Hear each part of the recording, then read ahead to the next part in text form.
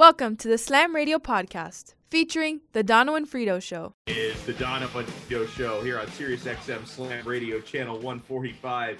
Alex Dono alongside the man, the myth, the legend, Josh Friedman, who was getting me just all these weird mental images in my head when we were talking right before we hit the airwaves, Frito, about gruesome injuries, right? From Dak Prescott to Joe Theismann way back in the day.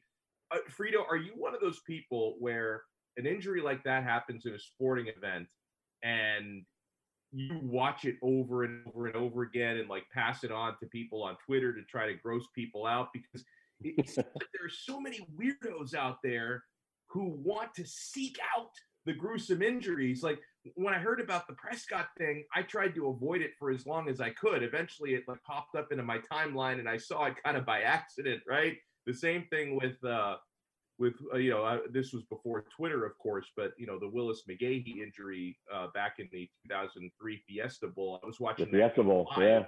I was watching the game live, so I couldn't avoid it because they kept showing the replay during that game, unfortunately. But are you one of those people who will like seek it out and say, "Oh, there was a terrible injury. I've got to find this one"? Well, I mean, I saw it, and it was gross. And when Dak goes, when he's tackled to the ground, you can see him sitting there, and he immediately points to his ankle, and he's looking at the trainers like, "Come here right away." And I saw the replay, and the only other time I watched it, because my wife was with me and she saw it, as I said to my daughters later, I said, "This horrific injury happened. Do you want to see it?"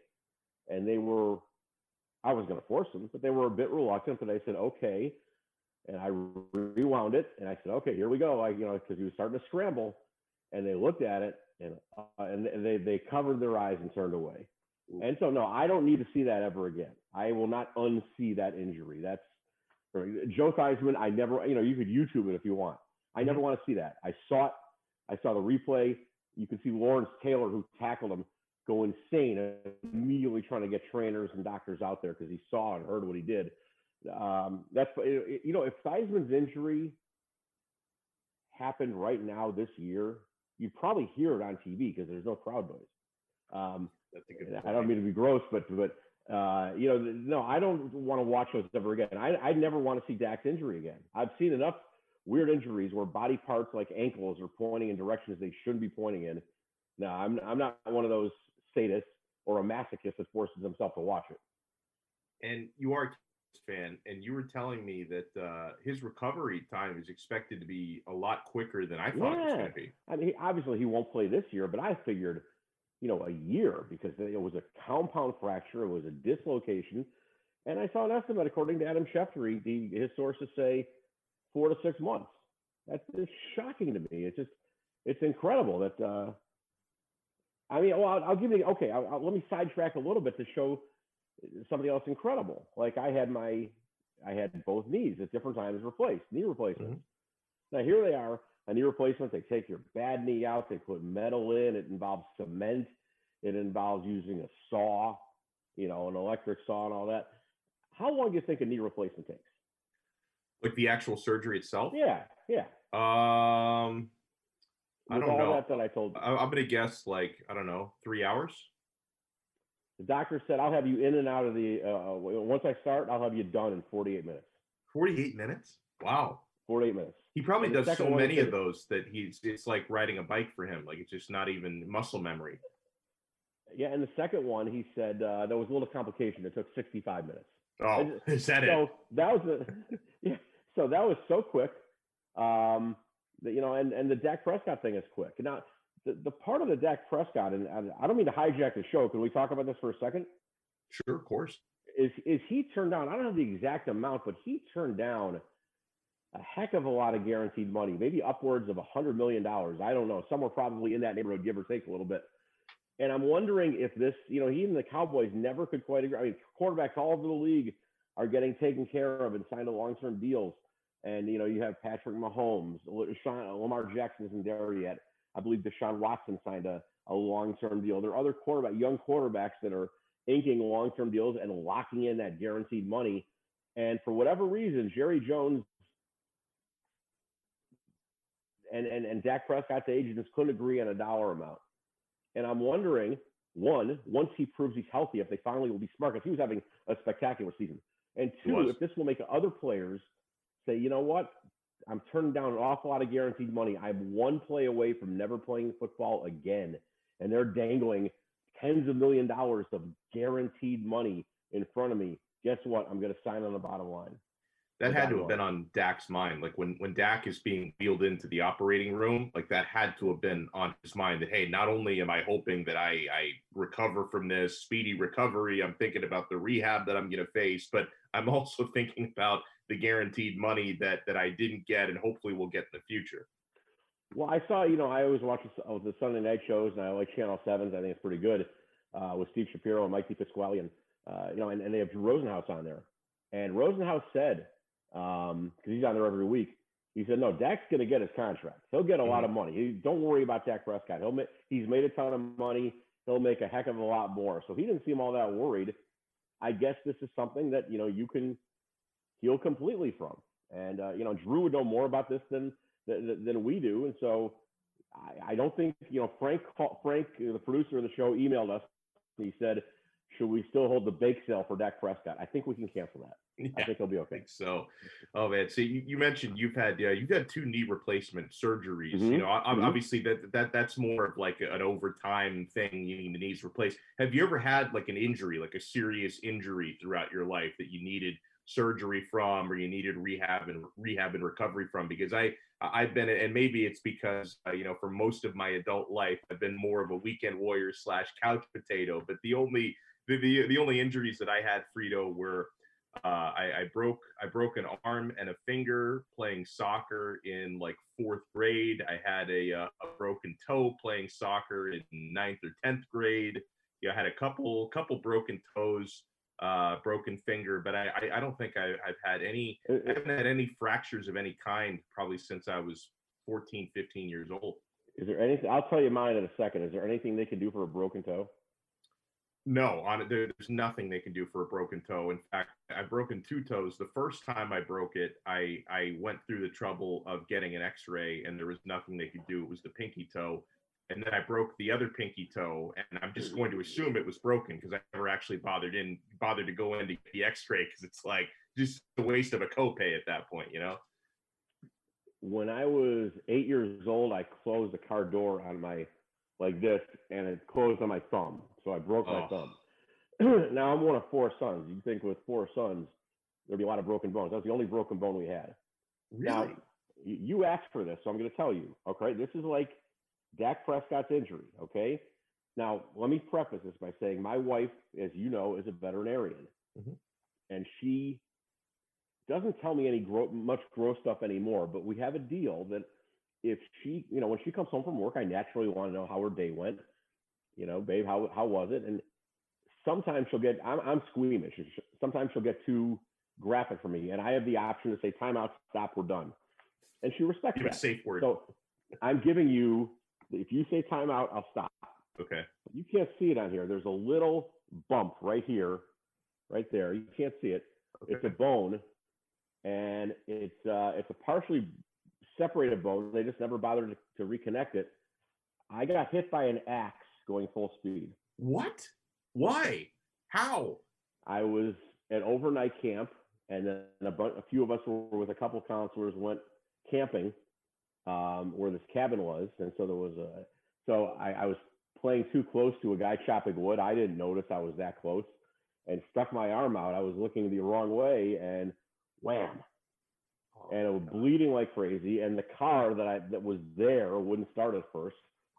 And it's like a horror movie. The car doesn't start. Oh, it finally did. And this is before cell phones. You can't like, come pick us up here at Wilderness Point. No, that's not gonna. This is 40 years ago, 45 years ago. Jeez. Wow. And before I was born. So I was taken. Yeah. So I was taken to a hospital, and honestly, the anesthetic they put in to deaden it hurt more than the accident. Really? They're holding me down. I'm kicking my legs and screaming in pain.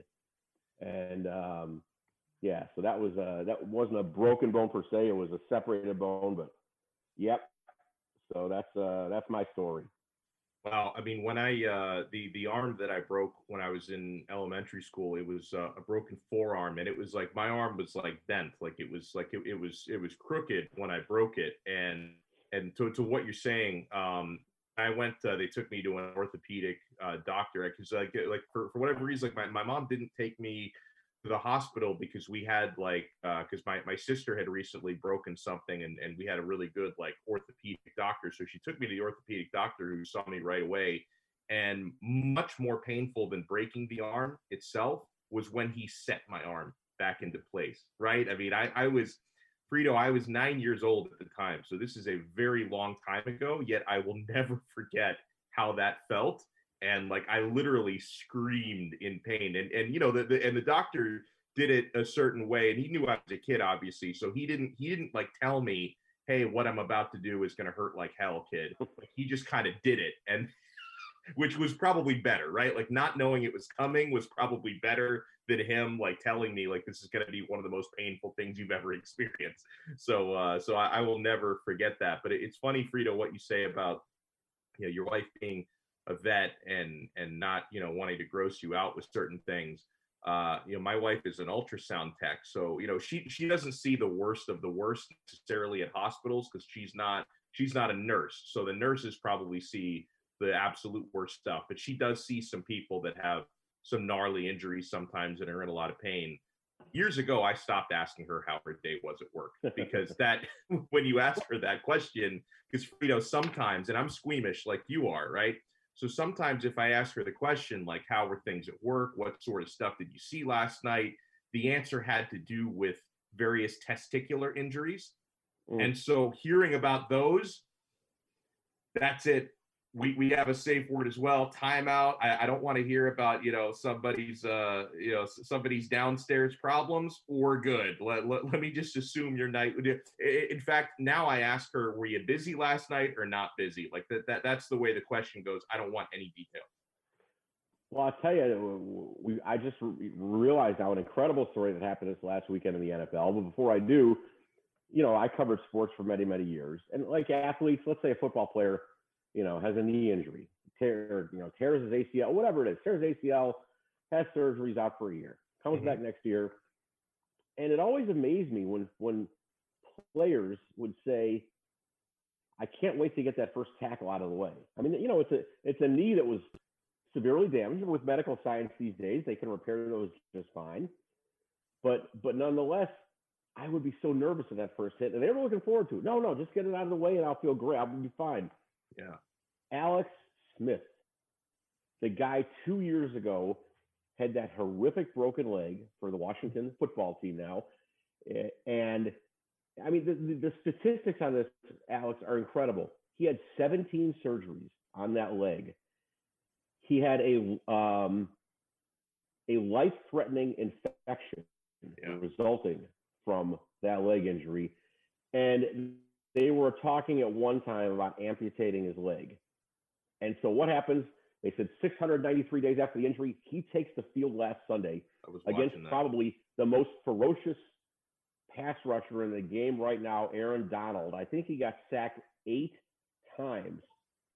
And I'll bet that first one, maybe in his head, he cringed a little bit. But I guess knowing the mindset of athletes that I've talked to for so many years, and I've never met Alex Smith, but he probably got, okay, here's Aaron Donald. If I'm Alex Smith, I'm probably thinking this way. Here's Aaron Donald, as ferocious a pass rusher as there is, and he just sacked me, and I feel fine. Yeah. I'm okay. It's a big hurdle. And a huge hurdle mentally, because people, I think they think about the physical part of coming back, but it's the mental part too. And that sack happened, and then again and again and again, and he's okay. He's not. I think he's going to start this week. Kyle Allen is back being the starter, but after surgery 8 or 12 or 14, no, I'm still going to keep trying. That's unbelievable. The resilience that he had and the perseverance that he had. Maybe that's a better word. Yeah, I was really both nervous for him, but also simultaneously very happy for him to see him on the field again. You talked about him having 17 surgeries. How much you want to bet when he had that first surgery, almost 2 years ago, they announced that as a successful surgery, right? Don't you always see that in sports that And I don't know why people make a big deal of this. And I noticed this a few days ago when Dak Prescott went under the knife. Every time an athlete has a sports surgery, I can remember Ryan Tannehill having one of these back in the day when he's a Miami Dolphin. The team will always go out of their way to make the official announcement. The surgery was a success. Hallelujah. Frito, have you ever seen a team announce an unsuccessful surgery? Because I'm pretty sure Alex Smith had 16 of those. And I don't remember the Washington football team ever saying, you know what, the surgery was a failure. And unless the team said, you know what, this here's an injury, it's career ending. He's done. Yeah. But that's a good point. I don't recall a release, a statement saying, yeah, it didn't work. It probably has happened, but if it is, it's the exception, not the rule.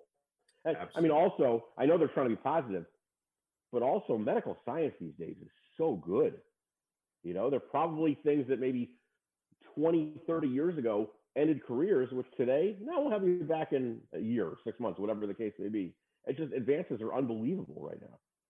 When we come back here on the Dono and Frito Show, I want to take a look at a couple of college football ironies that have come into play over the past week or so. You're listening to Dono and Frito here on Sirius XM Slam Radio. Hey, look what I found. A radio. Radio. This is Sirius XM 145 Slam Radio. There are everyday actions to help prevent the spread of respiratory diseases. Wash your hands. Avoid close contact with people who are sick. Avoid touching your eyes, nose, and mouth. Stay home when you are sick. Cover your cough or sneeze. Clean and disinfect frequently touched objects with household cleaning spray. For more information, visit cdc.gov/COVID-19. This message brought to you by the National Association of Broadcasters and this station. Man, I love my kids so much. I once sat for 3 hours in the cold rain to watch her soccer team lose by 18 goals. I love my kids so much, I once used a tube to suck snot out of her stuffed nose at 3 a.m. You win. Love your kids? Love them enough to make sure they're in the right car seat. From toddlers to tweens, visit nhtsa.gov/the-right-seat to find the right seat for their age and size. Keep them safe. Visit nhtsa.gov/the-right-seat. Brought to you by the National Highway Traffic Safety Administration and the Ad Council. Text and work. Text and pretend to work.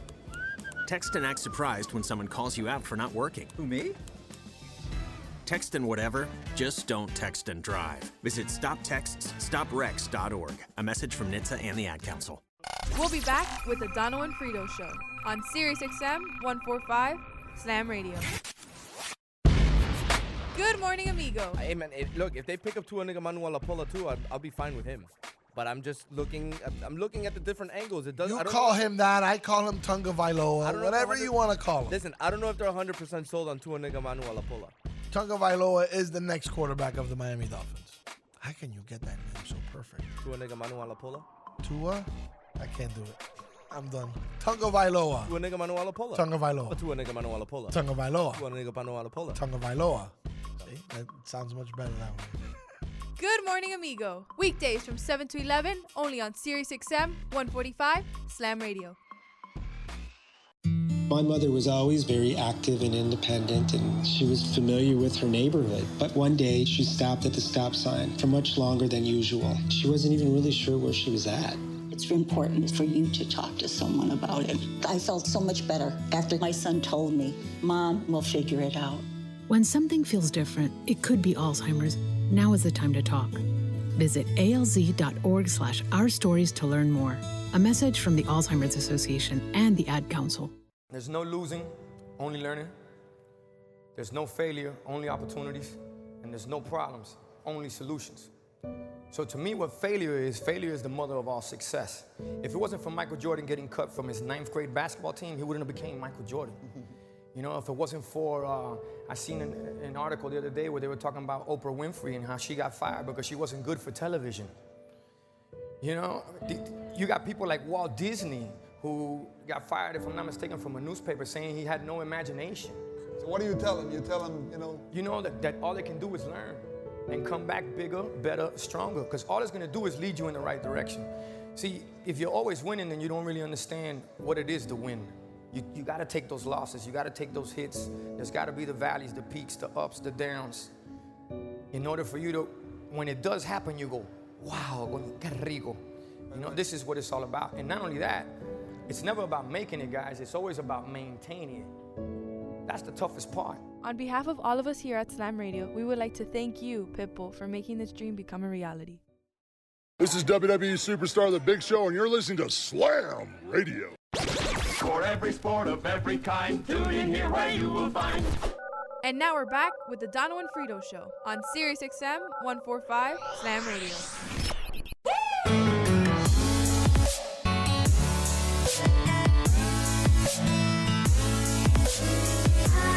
Dono and Frito Show here on Sirius XM Slam Radio, channel 145. Keep it locked here until 1 p.m. today.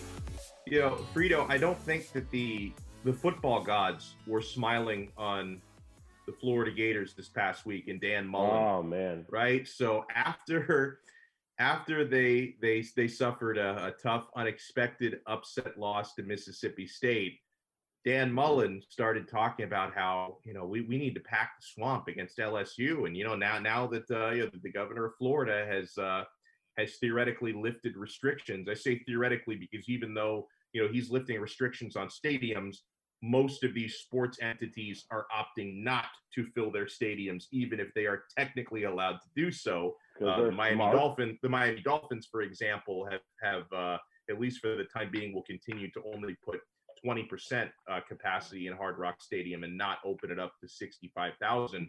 But if the swamp in Florida, Ben Hill Griffin Stadium, were to be open to full capacity, you could pack 90,000 people into it, okay?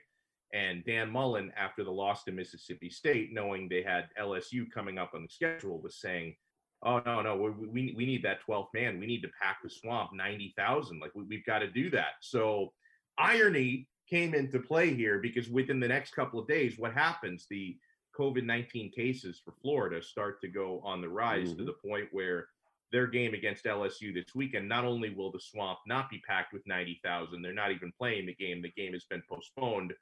So be careful what you wish for. And I'll also throw in the latest. I don't know if this came out this morning or maybe last night, and I didn't see it till this morning. And I don't wish this on anyone. I'm just pointing out the facts, what have happened here. But Nick Saban is now positive for COVID-19. So that this is really starting to affect the college football program. Both he and Alabama's athletic director both were positive. Both were in quarantine. I see a headline this morning that said because he's in quarantine, it's against NCAA rules. He can't have any communication with the sideline, with, you know, Steve Sarkisian, who's the interim head coach, or anybody else there. So he's just got to sit there and just and not say a thing and hope his team does well. I don't know if that means, I didn't read the article. I didn't have time to read it yet, but, you know, during the week, could he participate in Zoom conferences and help prepare the team? I don't know, but at least he can't. The same thing happened with the Florida State coach Mike Norvell before they played Miami. I mean, they got their doors blocked by Miami, but I don't know if Mike would have really helped that situation at all. But yeah, he couldn't travel with the team. He couldn't be on the line. I think the most he could do, I'm sure, is probably like a direct phone line to his coach, like his assistants during the game, and had been Zooming during the week. I mean, you can do as much as you possibly can.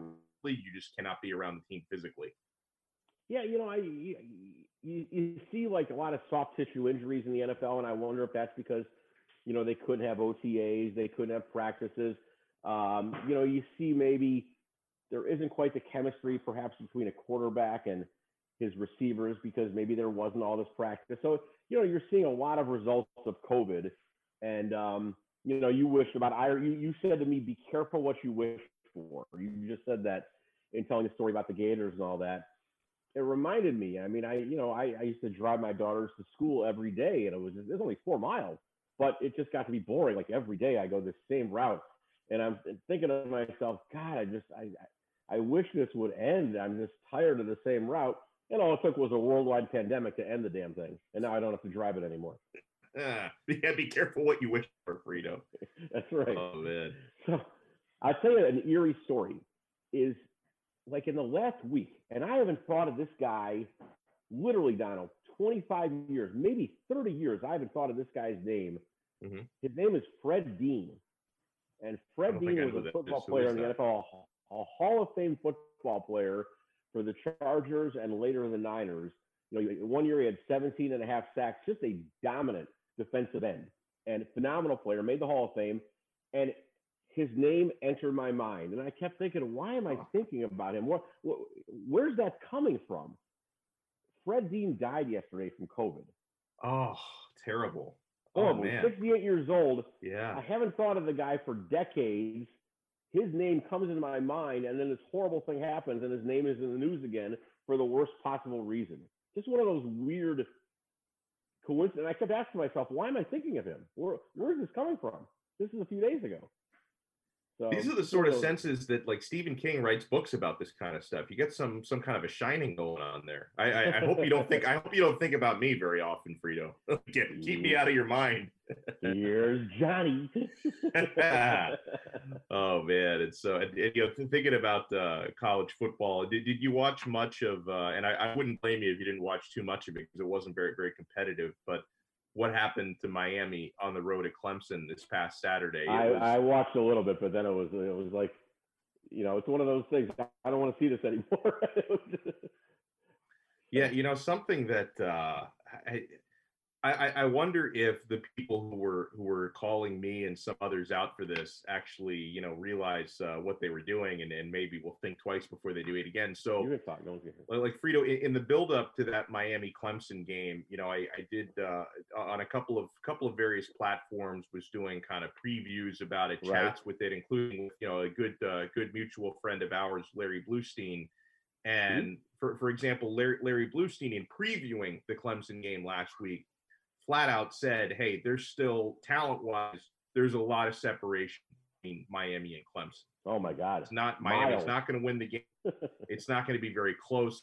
He's being honest. And then notice that, you know, and this was probably on maybe Wednesday, he went on the saying this, okay? And then between Wednesday and Saturday, a handful of Kane supporters, before the game, mind you, were absolutely bashing Bluestein, bashing me a little bit, saying like, hey, like you guys are so overly negative. You don't know what's going on. You're not following what Miami is. You have some kind of an agenda against Miami to think they're going to get, you know, beaten up by Clemson. And then at the game, I think we all saw Frito. I haven't heard apologies or clarifications or anyone coming out and saying, hey, maybe you guys know a little bit more, maybe credit for, and I don't know why I called you clown for the game. I hope that, and you know I'm a big Miami Hurricanes fan and a backer, okay? What happened on Saturday is constructive for this team, and that, you know, they realize, you know, hey, we need, especially our wide receiver, play better. We need to be able to the field, right? We still need to work on our at the line of scrimmage on both sides of the football, and there is still plenty of separation between Miami and Clemson. The last thing I want to see happen, because this has happened to Miami a lot over the years, okay? They suffer a tough loss to a team like Clemson, or years ago, this team used to be good. They'd suffer a loss to a team like Florida State, and the effects of that would linger, right? They go on a losing streak. It would really beat them up mentally, kind of like the loss to FIU last year really seemed to wreck Miami mentally. You know, they play Pittsburgh in a little over 48 hours from now at home.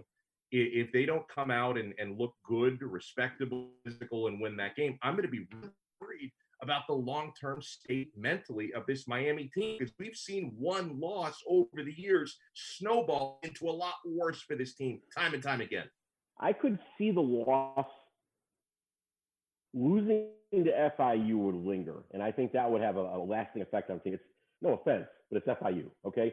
Yeah. You lose to Clemson, they're the elite of the elite. They're the top rung of college football with maybe another team or two. But they're it. If you beat them, great. That's a huge upset. But you're expected to lose.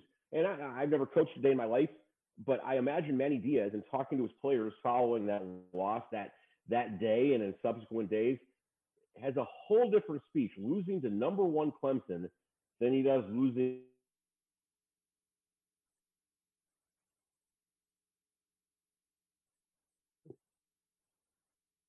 I don't know if it's just me or Frito froze. I think Frito froze, actually. Okay, I was going to say, Frank, is he frozen for you as well? No, yeah, he's frozen.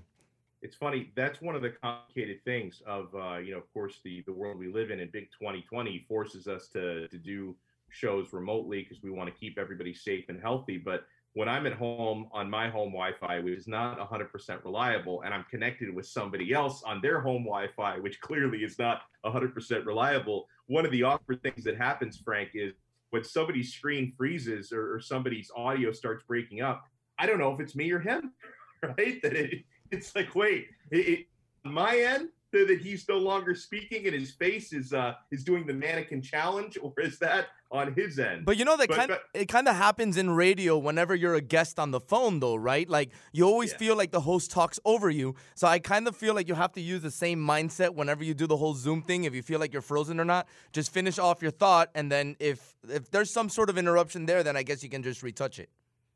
Yeah, no, you're totally right about that. But yeah, I do. I wouldn't mind, Frank. I mean, you're a big Hurricanes backer. If you want to weigh into something that Frito and I were just talking about, in the back of your mind, don't you have a concern that what happened to Miami against Clemson, and it wasn't just the fact that they lost on the road to the #1 team in the country, because there's really no shame in that. I know Miami wanted to win the game, but it was a game they were expected to lose. But they still got handled in that game. It shows you the difference between the two of those teams. Is there a concern in the back of your head that what happened to Miami at Clemson could linger and turn into a long-term mental thing? Because we've seen them suffer from that syndrome before. Yeah, I don't necessarily think so this time. I think Manny kind of learned from his mistakes last year. I think he has a lot more discipline with his team than he did last year. Remember, there was a lot of reports last year that players were breaking curfew, that players just were doing whatever they wanted to do, and it showed on the field, it showed on their record. So I think that's something that he has more discipline over. We all expected to not win that game. Like, unless you were jumped on the hype train like most UM fans do, and they jump on the hype train immediately saying the 14.5-point spread. They couldn't even do that. We knew we weren't going to be there yet. I don't know if we didn't think we were this far away, but we knew we were far. And it's going to take a couple recruiting classes to get on that level of the Clemsons and the Alabamas. And don't be surprised, next year when they play Alabama in Atlanta, the similar thing might happen.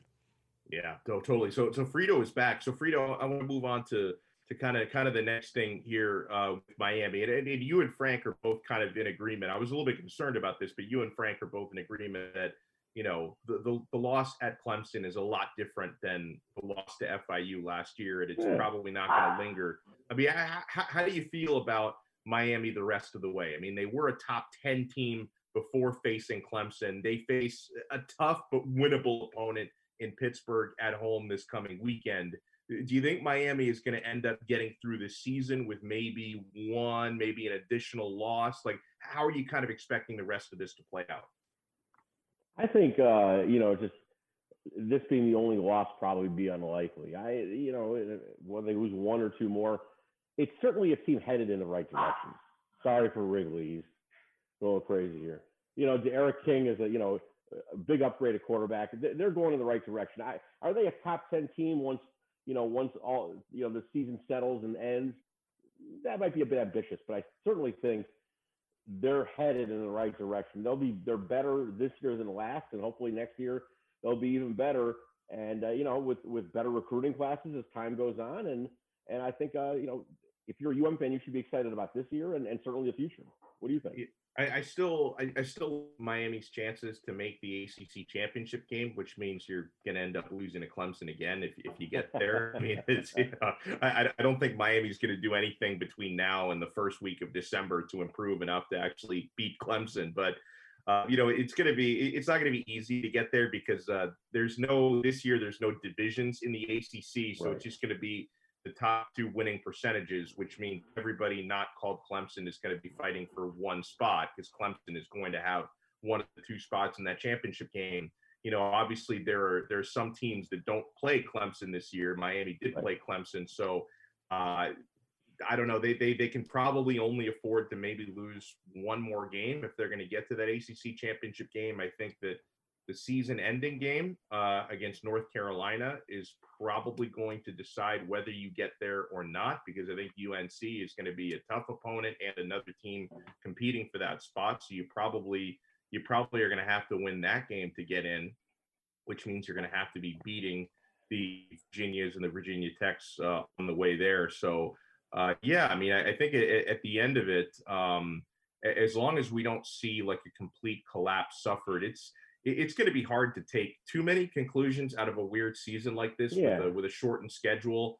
And with a shortened schedule and just, knowing you don't have home crowds and there are certain teams that are going to have players not allowed to play due to COVID. It's such a weird situation. I guess the only thing that I'm really hoping, Frito, because Miami, unfortunately, I think is inevitably going to take a step back next year. Like I don't think, and I know that seems counterintuitive, right? Because they've been building momentum through recruiting. I think that Miami, their team is going to be getting deeper within the next couple of years because the class of 2021 is going to be loaded. You're already getting some signees in the class of 2022. I think De'Aaron King, though, makes such a difference this year, and very unlikely he stays another year. Like, he can get another year of eligibility because the COVID year is not going to count against you if you choose not to.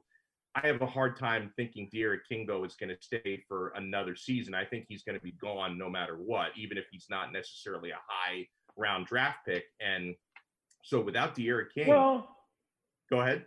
Go ahead. No, go ahead. If I'm going to assume, for argument's sake, that De'Aaron King is not a Kane next year, even if you have more talent from top to bottom, I think Miami's going to take a step back with whoever replaces him at quarterback, be it Tyler Van Dyke or maybe N'Kosi Perry for 1 year. I think Miami is going to take a pretty significant step back on offense next year without De'Aaron King. Well, let me give you a counter argument, and you would know better than I. You're certainly much closer to the team than I am and much more involved. But let me give you an alternative. Let me play devil's advocate regarding De'Aaron King and him, as you say, probably not coming back next year. It was just a couple of years ago. And scouts said, if it says my internet is unstable, so I hope I don't get disconnected from you guys. So far, so good.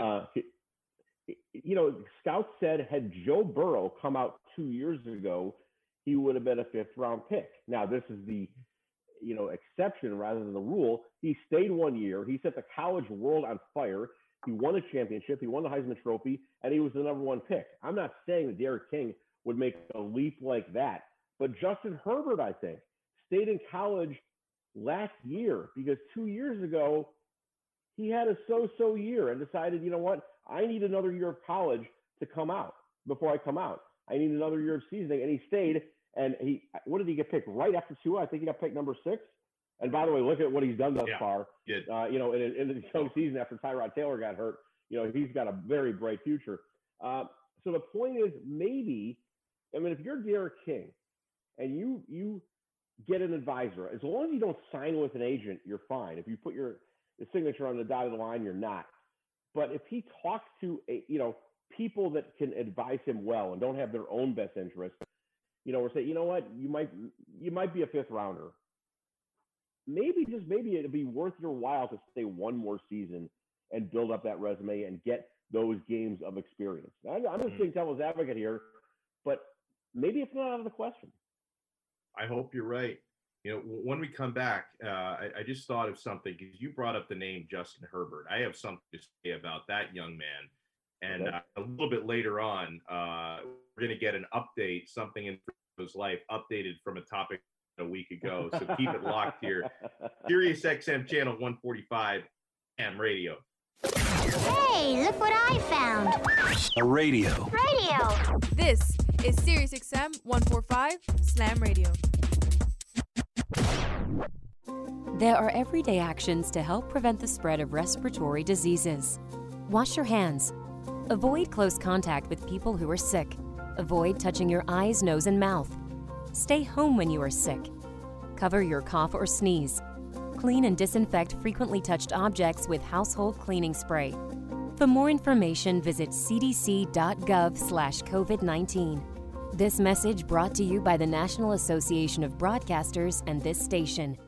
Man, I love my kids so much. I once sat for 3 hours in the cold rain to watch her soccer team lose by 18 goals. I love my kids so much, I once used a tube to suck snot out of her stuffed nose at 3 a.m. You win.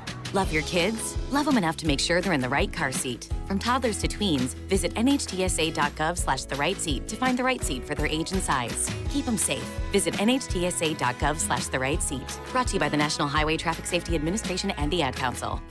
Text and work. Text and pretend to work. Text and act surprised when someone calls you out for not working. Who, me? Text and whatever, just don't text and drive. Visit stoptextsstopwrecks.org. A message from NHTSA and the Ad Council. We'll be back with the Dono and Frito Show on Sirius XM 145 Slam Radio. Good morning, amigo. And then I'd have one more question for him. Did you take steroids? Calm down. Did you take steroids? Why? How can I do why- all of that and then not ask him? But why would you do that? He's not going to answer that question. Why would he answer such a question?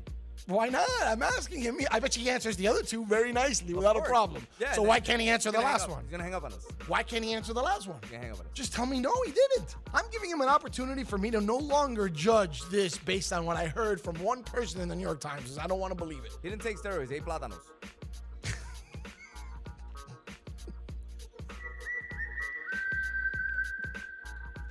Good morning, amigo. Weekdays, 7 to 11, only on Sirius XM 145 Slam Radio. My mother was always very active and independent, and she was familiar with her neighborhood. But one day, she stopped at the stop sign for much longer than usual. She wasn't even really sure where she was at. It's important for you to talk to someone about it. I felt so much better after my son told me, Mom, we'll figure it out. When something feels different, it could be Alzheimer's. Now is the time to talk. Visit alz.org/ourstories to learn more. A message from the Alzheimer's Association and the Ad Council. There's no losing, only learning. There's no failure, only opportunities. And there's no problems, only solutions. So to me, what failure is the mother of all success. If it wasn't for Michael Jordan getting cut from his 9th grade basketball team, he wouldn't have became Michael Jordan. You know, if it wasn't for, I seen an article the other day where they were talking about Oprah Winfrey and how she got fired because she wasn't good for television. You know, you got people like Walt Disney who got fired, if I'm not mistaken, from a newspaper saying he had no imagination. So what do you tell him? You tell him, You know that all they can do is learn and come back bigger, better, stronger, because all it's gonna do is lead you in the right direction.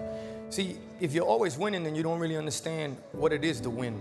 You gotta take those losses, you gotta take those hits. There's gotta be the valleys, the peaks, the ups, the downs. In order for you to, when it does happen, you go, wow, qué rico.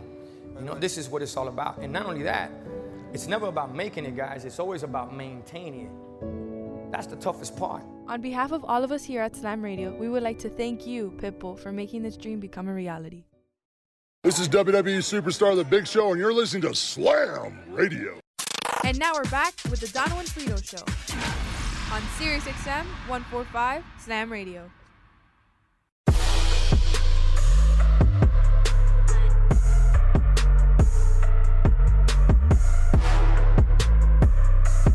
Dono and Frito Show here on Sirius XM channel 145 Slam Radio. Frito, prior to the 2020 NFL draft, like going back to early April, yeah, I'm a big Dolphin fan. You're a Dolphin sympathizer, right? You're a Cowboys fan, but you've covered the Dolphins for many years, so you've got the pulse of the Dolphin fan. Prior to the draft, the guy almost every Dolphin fan wanted was Tua, who was the guy they ended up drafting. And even prior to that draft, every now and then you'd hear a report. Armando Salguero had a couple of these that were kind of linking the Dolphins to potentially drafting Justin Herbert. And I can remember the reaction. Anytime the Dolphins were linked to Herbert, Dolphin fans were like, God, no, not that guy. That's Ryan 2.0. Keep me far, far away from Justin. I don't want Justin Herbert anywhere near my team. The guy sucks. He's overrated. It's another Ryan Tannehill. You heard that sort of rhetoric around Justin Herbert, right? And now you fast forward several months, and Herbert, what was it, Sunday Night Football, I think. It was either Sunday night or Monday night when Herbert's Chargers took on the Saints. They ultimately lost the game in overtime, but Herbert played an unbelievable game. I mean, Justin Herbert played fantastic. The accuracy was on point. The mobility was buying time in the pocket, was making throws on the run. Like, it just had a tremendous, tremendous game. And so many hypocrites out there, Frito. So many hypocritical Dolphin fans. Because here's what I expected the reaction to be, okay? Because I was watching Herbert dominate like a lot of people were.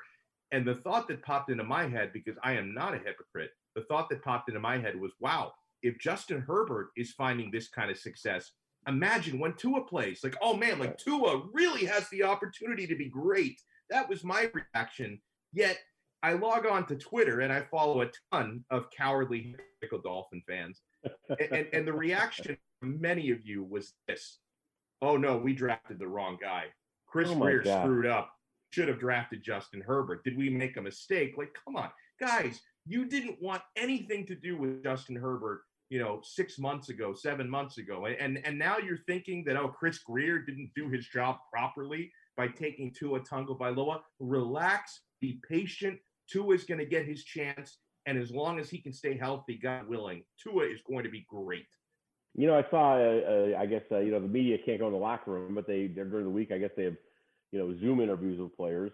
And Ryan Fitzpatrick, who's been incredibly gracious, he's, when Brett Favre was the quarterback of the Packers and, Aaron Rodgers was drafted, he wanted nothing to do with him. He wasn't going to help him at all. And that's the opposite. Ryan Fitzpatrick knows he's a placeholder and has been helping Tua and is very generous. He's been a great tutor. But he did say the other day, I saw a quote by him. I mean, I'm not part of those Zoom calls anymore. He said, Tua makes throws I can only dream of. His accuracy and his touch on the football. So I think they're playing it smart. Eventually they'll get in. But eventually this year it's going to be his job. But to just jump the gun like that, because if you saw a few passes from Justin Herbert, you haven't seen any yet from Tua, and you think they picked the wrong guy. Sometimes talk show hosts have a segment on their show called Overreaction Monday. We'll just call this quarterback overreaction. It makes informed, intelligent people that talk about football intelligently scratch their heads and go, what are you saying? Are you out of your mind? I mean, look, eventually maybe Justin Herbert's better than Tua, but you can't base that on anything right now. You haven't seen Tua. You don't know. You have no sample size. Zero sample size right now. And here's another hypothetical, right? Because the Dolphins and Chargers are obviously in completely different situations.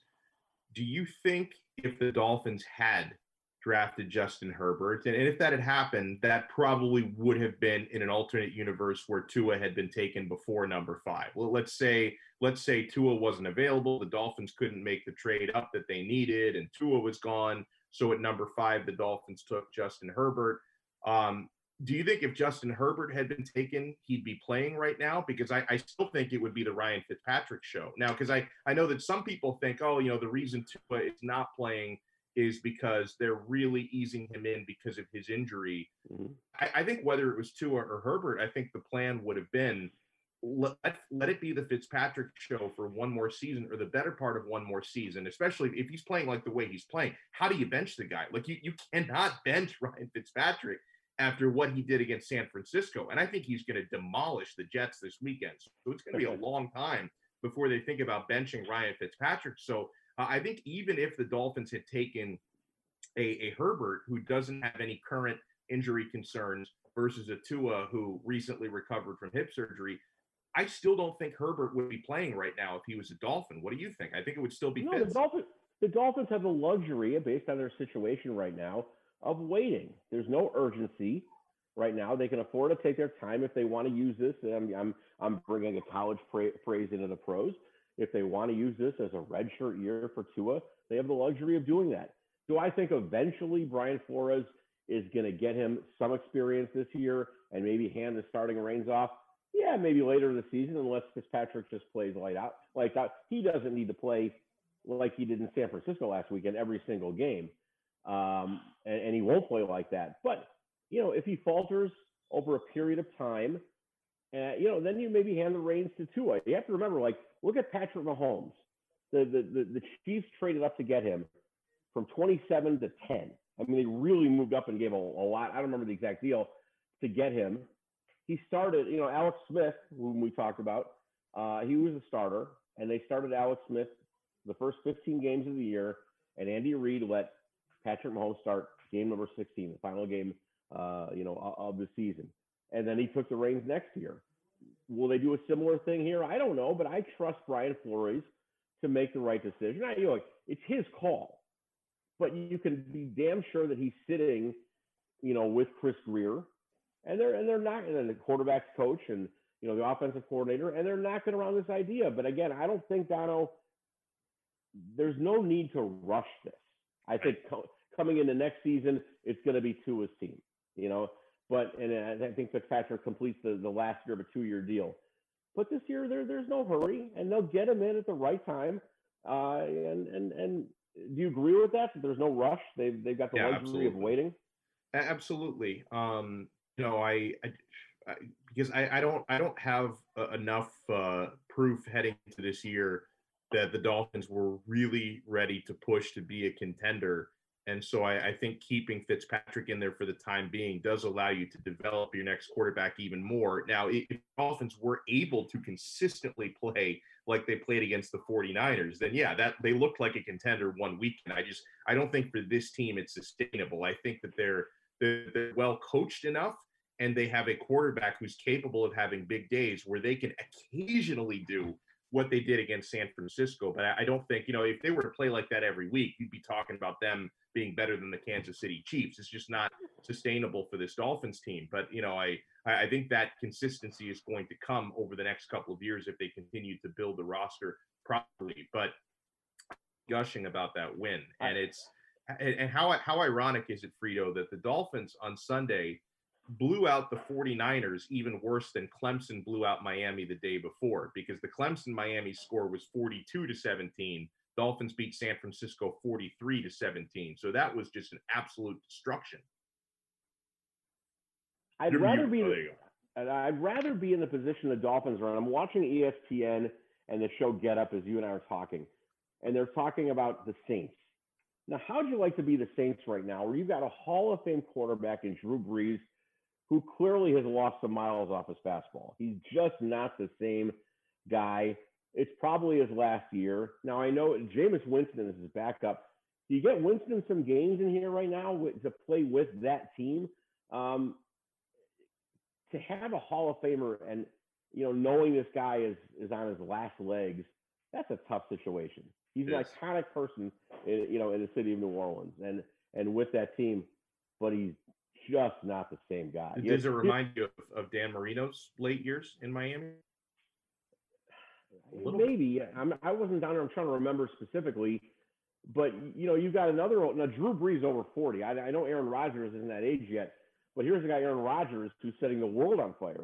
People might have thought he's on his last legs. They drafted who was the quarterback, Love, right? That they drafted. And he's not giving it up right now. He's playing phenomenally. But, at some point, Father Time catches up with everybody. But, the Dolphins have an enviable situation. On the other hand looking at the other side of the prism, the Saints don't. It's got to be a tough time if you're Sean Payton in New Orleans and say, what do you do?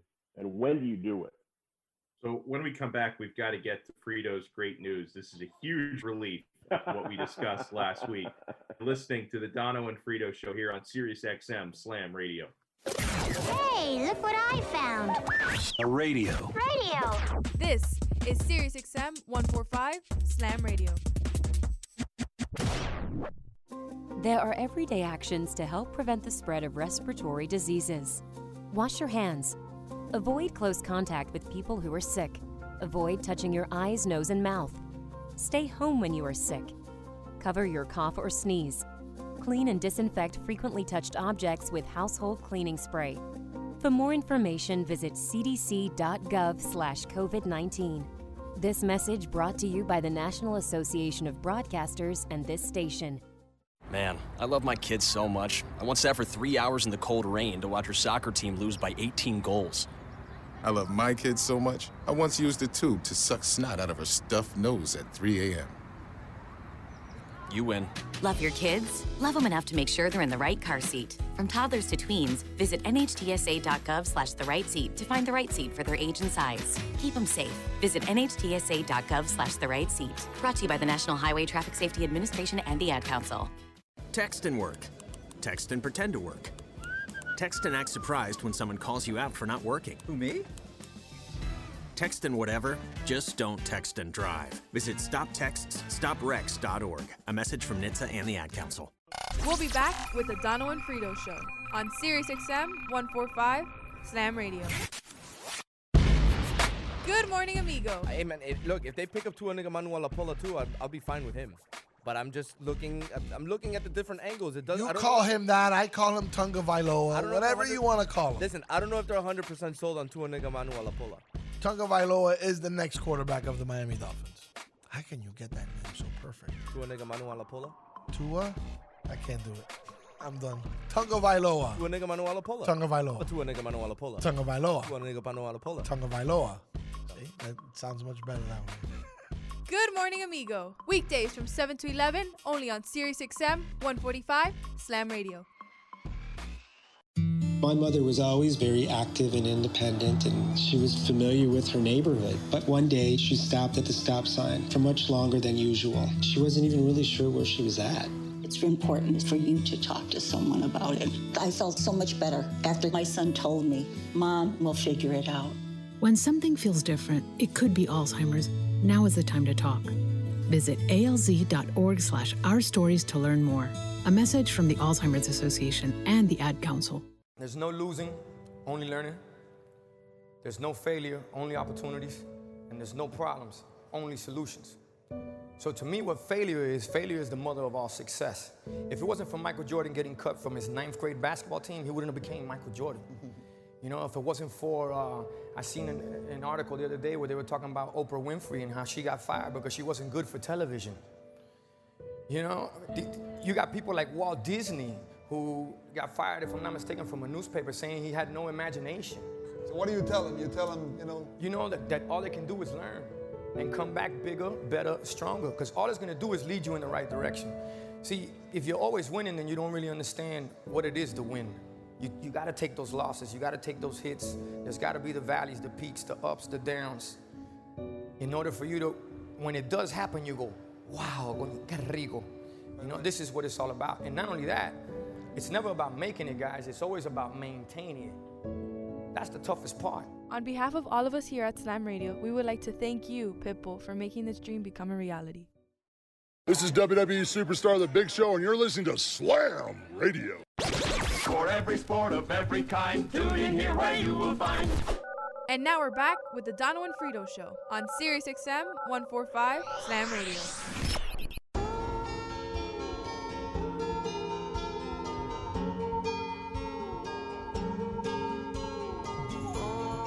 Dono and Frito Show here on SiriusXM channel 145 Slam Radio, taking you up until 1 o'clock here today.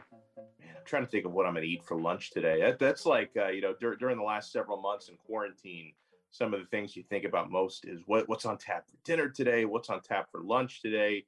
But Frito, we have more important business to attend to, because a week ago, you told me an unfortunate story of being banned from a Sopranos Facebook chat.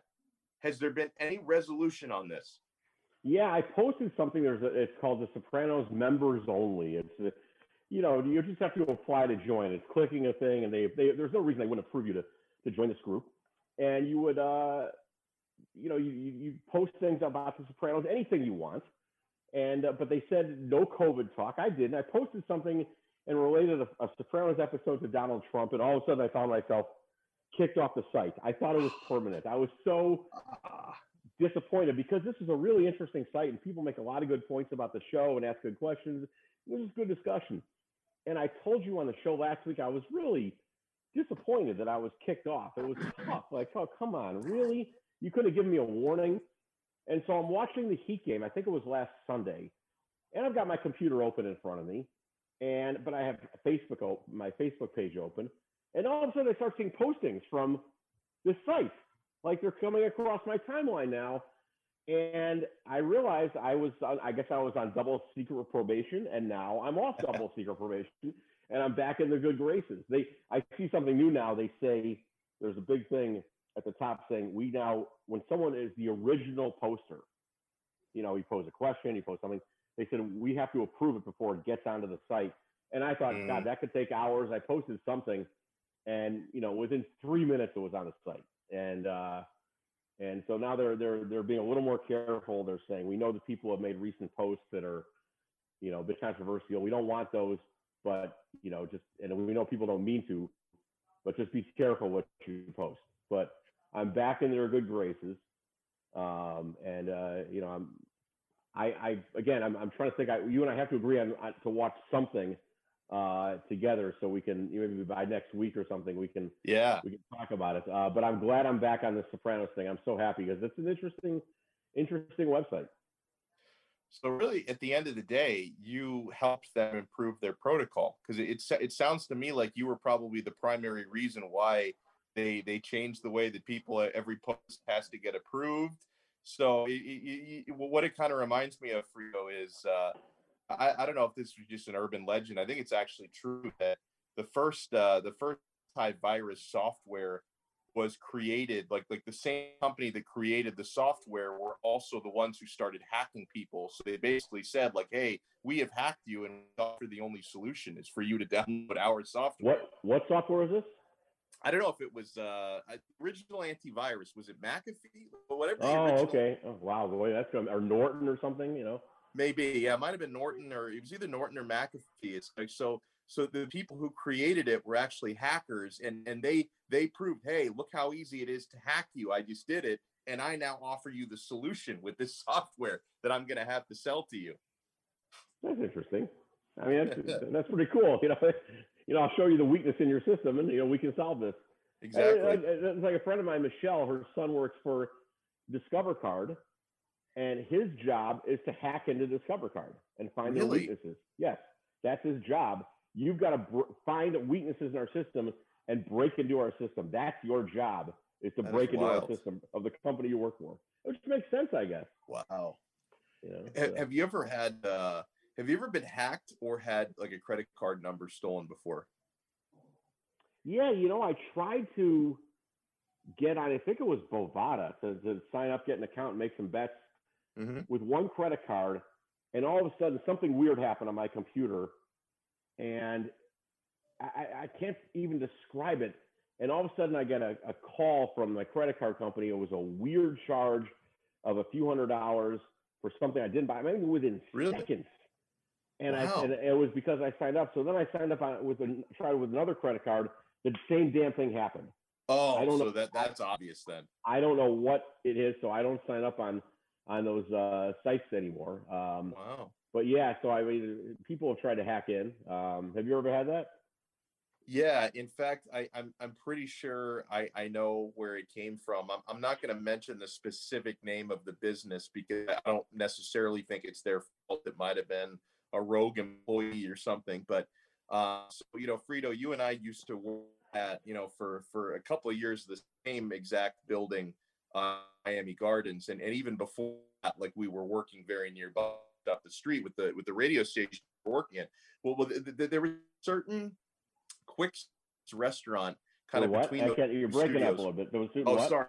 So there was a certain fast food restaurant located on 41, like in the strip between the old 560 and 90 studios that I would I was working 5-6 days a week, maybe once or twice a week. I would go to the spot to grab some lunch. And I remember one time going there using a certain credit card, and then within the next 3-4 hours, same thing you described. Weird charge, had to dispute it, get a card replaced and all that. And then like a week later, I go back to this same establishment. I use a different credit card because I probably hadn't received the new one in the mail for the other credit card. I go back there, I use a different credit card. And sure enough, within a couple of hours, the same sort of thing happens. It might have been like a rogue employee at that restaurant, like, had set up his skimmer operation, running people's credit cards. I'm not gonna blame the business directly. I mean, maybe they should do a better job hiring employees, but I'm pretty sure I know exactly what restaurant created this problem for me. And I think it's happened to me another time or two.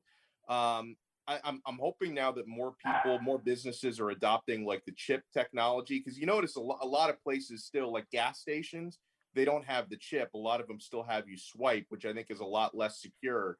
But you know, I mean, the thing where you just hold it up to it. Well, not even that. You know how it has the actually insert it and it reads. Right, no, but I mean, now you can just hold it up to the thing. You don't have to touch it. Oh, I didn't even know that. So that's probably even better. But I think a big problem, especially in Miami-Dade County, where you and I are both located, are credit card skimmers at gas stations. Like I think that's so. That happened to my wife. Really? She gets. Hang on, I'm going to talk to you and let our dog out, okay? While I get him some fresh air out there for you. That happened to my wife. She got a letter in the mail from like the U.S. attorney down here, and there was someone that had skimmed her credit card from a nearby gas station, and this guy was up on federal charges because he did it for whatever reason. It's all under the jurisdiction of the federal, the U.S. attorney, and it said if you want to be a witness to, against this guy, you can. If not, it's okay. But here's where it stands with your, with your case. So yeah, they skimmed the reader at this gas station. Did you want to be a witness? No. So she didn't. But I think the guy ended up pleading guilty. Okay. Wow. So. And I think I may have told you before on this show. If not, maybe I told you privately that like I don't know, about 2 years ago, I had my identity completely stolen, where someone used my social security number. Wow. They even made a fake driver's license to be me to open up a checking credit card account. And, thankfully, because I'll admit I was really, really stupid and naive, because I had like some kind of like at one, because I subscribed to Credit Karma, which is like a free credit monitoring service. And I had some sort of like an alert, and I don't know, I saw it and I didn't think anything of it, of like, oh, like we think maybe your identity has appeared like on the dark web or something, and maybe you should consider changing passwords. But I saw it and I just kind of thought, oh, I don't know, like I disregarded it. I'm like, oh, well, this probably just happens. It's probably no big deal. Like everybody's on the dark web, whatever. So I ignored it. And then, a few weeks later, sure enough, I actually, and I'm really thankful to the agent at this bank. It's like it's not like one of the big national bank chains. It was more of like a regional bank, I think, in North Carolina. I got a call from like the detective who works for this bank, like their fraud expert, who reached out to me. He actually had to like find me on the internet just to find a way to get in touch with me. He was able to like find my email address, and he told me like, hey, we think that this probably wasn't you and you were the victim of fraud. And then I spoke to him on the phone. I was so suspicious that when I was talking to this guy, I like asked him questions to make sure he wasn't the hacker. Because Frida, when this guy called me, I'm like, oh, wait, this guy is claiming to be the bank detective. Maybe this is the hacker trying to get even more out of me. So I had to make sure that this guy was who he said he was. But I was really thankful for him helping me out, because it was a big thing. Like, my credit score went down like 40 points until it was sorted out, that it wasn't really me, because, yeah, somebody just somebody was, they had all my information, and they went to the bank, they opened up an account, which was really to open up the credit card account, which they maxed out instantly. And I'll tell you, Frida, what I was most upset about it is that, me actually being me with my identity, I've never been able to get like a credit card with like a $50,000 limit. And yet somehow this guy did. So it's like, wait, so you're telling me with my social, like if I tell every credit card company I've ever had, like if I try to say, hey, I'd love it if you increase my credit card account to 50 grand, they laugh like you. We've seen your tax statements, brother. You're going to get a $10,000 limit. Yet somehow this loser was able to get like a really high max on the credit card. I didn't understand that. I've been getting calls lately that my social security number was breached, and they've frozen my social security number, whatever the hell that means. And it says press 1 if you want to talk to somebody. So of course I do. I got to see how it is going. Obviously, that's great. And the guy talked to me and said it's been frozen. And he goes, "What's the last 4 digits social security number?" So I just made it up. I said 6789. And okay, let me check. And what city are you in? And what's your name? And I made up a name. I just John Smith or whatever. That's Mr. Smith. Yes, we see some fraud here on your card. And then he goes, okay, now what's your full social security number? Ah. To which I say, are you out of your effing mind? You think I'm going to give this number to you? What the F are you doing? And he hangs up right away. Oh, but man. I just wanted to see how far he would go. You know, and once he's asked me for my social security number, you know, then all bets are off. Yeah, that's crazy. Did he have like an accent? Like, did it sound like Oh, he yeah, was in like India, Wisconsin, or yeah. did it sound like he was in like a basement India. in some other country somewhere? India it sounded like. And I Yeah. get these calls also from, we're here from Windows. They don't say from Microsoft. Well, there's not From a company called Windows. Windows. I get those too. Yeah, and so you know, I like having fun with with those calls as well. Oh man. So and you know, Frito, I've been watching through The Sopranos. I'm like midway through the first half of season 6 now. You know, season 6 season is like 6 is 21 episodes, not 13. So you got a ways to go. Well, no, you're right. So, like, you know how it's like season 6, part 1 and 2, kind of how it came out. So I'm probably like 6 or 7 episodes into season 6. Then, if you want to look at it that way, so it's gotten to the point where like, and this is like a really, really powerful storyline that they ran in that season with Vito, and it's like.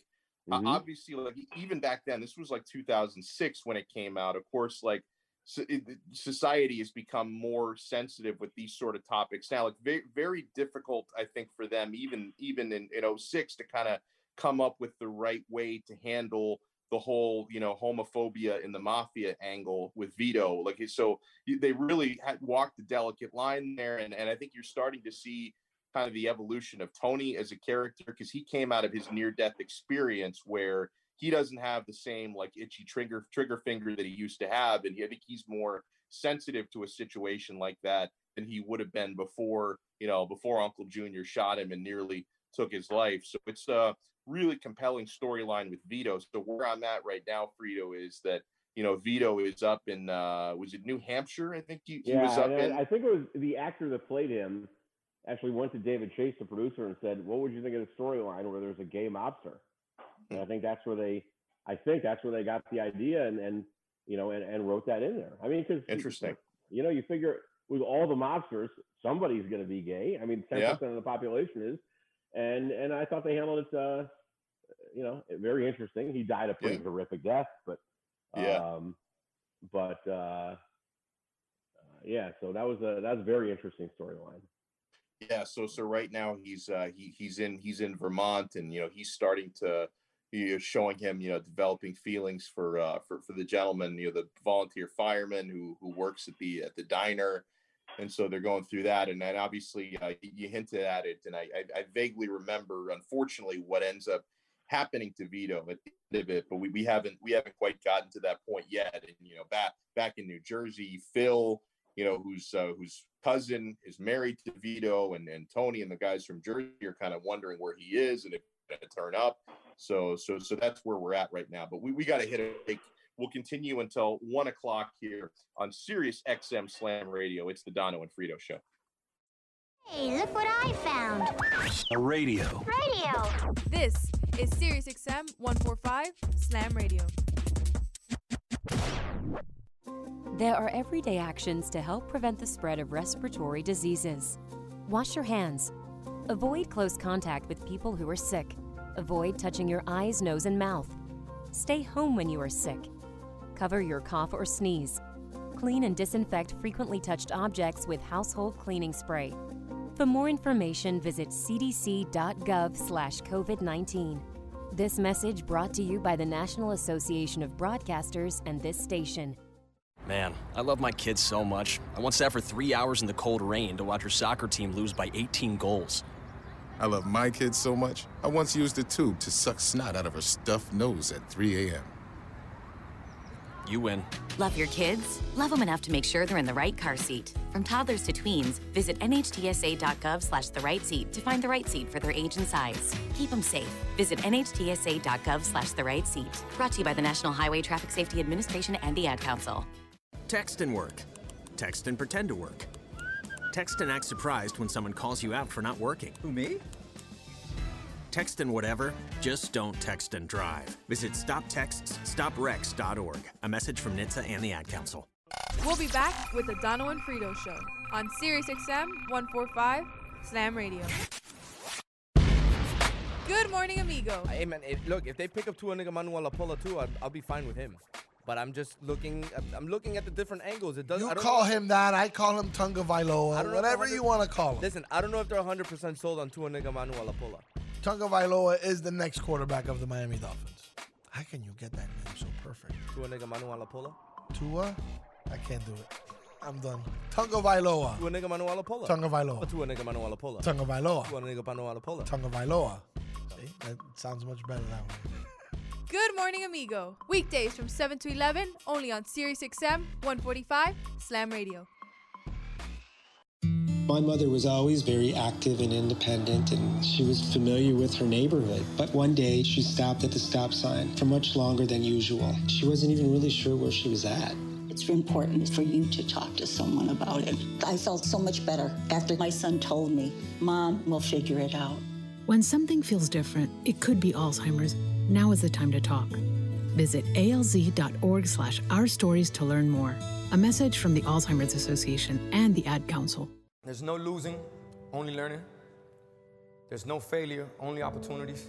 And there's no problems, only solutions. So to me, what failure is the mother of all success. If it wasn't for Michael Jordan getting cut from his 9th grade basketball team, he wouldn't have became Michael Jordan. You know, if it wasn't for, I seen an article the other day where they were talking about Oprah Winfrey and how she got fired because she wasn't good for television. You know, you got people like Walt Disney who got fired, if I'm not mistaken, from a newspaper saying he had no imagination. So what do you tell him? You tell him, you know? You know that all they can do is learn and come back bigger, better, stronger, because all it's gonna do is lead you in the right direction. See, if you're always winning, then you don't really understand what it is to win. You gotta take those losses, you gotta take those hits. There's gotta be the valleys, the peaks, the ups, the downs. In order for you to, when it does happen, you go, wow, qué rico. You know, this is what it's all about. And not only that, it's never about making it, guys. It's always about maintaining it. That's the toughest part. On behalf of all of us here at Slam Radio, we would like to thank you, Pitbull, for making this dream become a reality. This is WWE Superstar The Big Show, and you're listening to Slam Radio. For every sport of every kind, tune in here where you will find. And now we're back with the Dono and Frito Show on SiriusXM 145 Slam Radio.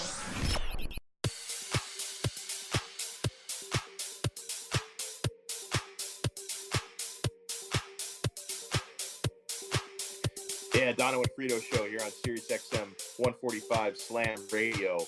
Got our guy Frank the Tank on the other side. Going to take you up until 1 o'clock today. So, yeah, Frank brought this to my attention during the break. Breaking news in the NBA. Houston Rockets GM Daryl Morey is stepping down. Here's a little bit of the story that Adrian Wojnarowski, it's a Woj bomb, what he wrote about it. He said, in the aftermath of Houston's elimination from the NBA's restart in Orlando, Morey approached owner Tillman Fertitta with the idea of leaving the job, and the two sides quietly worked through an exit agreement to conclude his 13 seasons running the franchise's basketball operations, sources said. While Morey is not ruling out a future return to the NBA on the team side, he has become increasingly determined to explore what else might interest him professionally, sources said.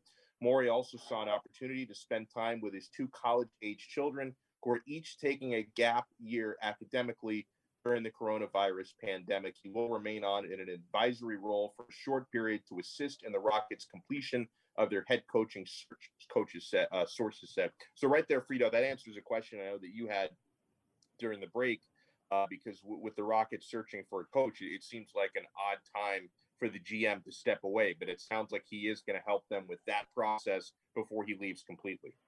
Yeah, you know, they had a new owner take over 2-3 years ago, and maybe he just decided he wants his own guy in there, and which is, you know, the owner's prerogative. Daryl Morey, I thought, was a fixture, you know, with the Houston Rockets. Very big analytics. You know, there's a big analytics conference every year, I think at MIT, called the Sloan Conference, and people from all walks of life, but I think it's mainly sports, come there and lecture, and you got all these stat heads there that go, and so he was one of them. I think he was one of the founders of this thing. Wow.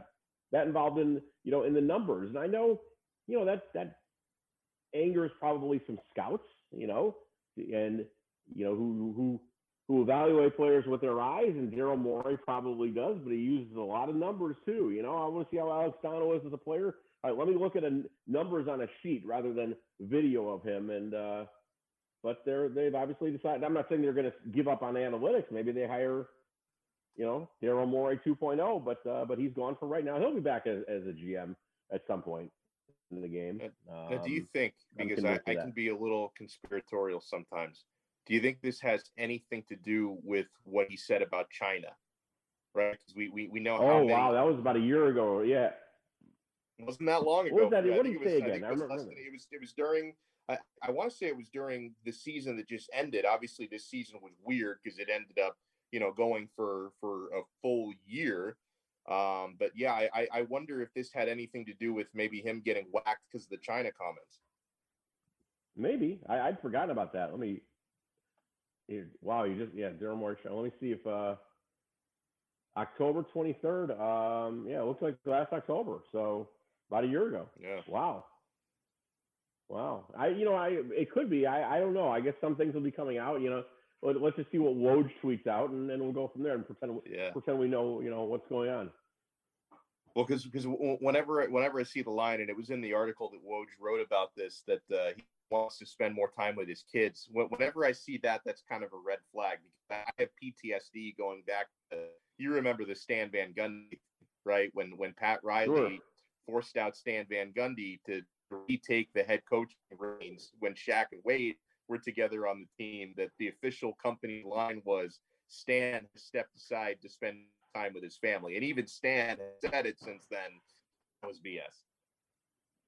That was the first press conference I covered for $7.90 the ticket down here. Really? That was days after I was hired. Yeah, it was December of 2005. Yeah. And Riley took the reins. And next June they were in the finals. They won it in Dallas. I was in the winning locker room. And and Stan Van Gundy, who, by the way, I think Van Gundy's interviewing for the Pelicans job. Mm. So he's still getting paid by Detroit. He signed a 5-year, $35 million deal with the Pistons, and maybe that's just that. He's not working right now. But again, we don't need to hold any bake sales for the guy. He's doing just fine. Speaking of the NBA, can we kind of put a bow on the Miami Heat season? The last time you and I spoke, final series was still in progress. I want to say it was 3-1 at the time, so things were looking pretty bleak last Thursday. It's not as if we really expected, to be throwing any parades down Biscayne Boulevard. But do you think that the Heat are getting enough credit? Because this conversation goes back several weeks with us, right?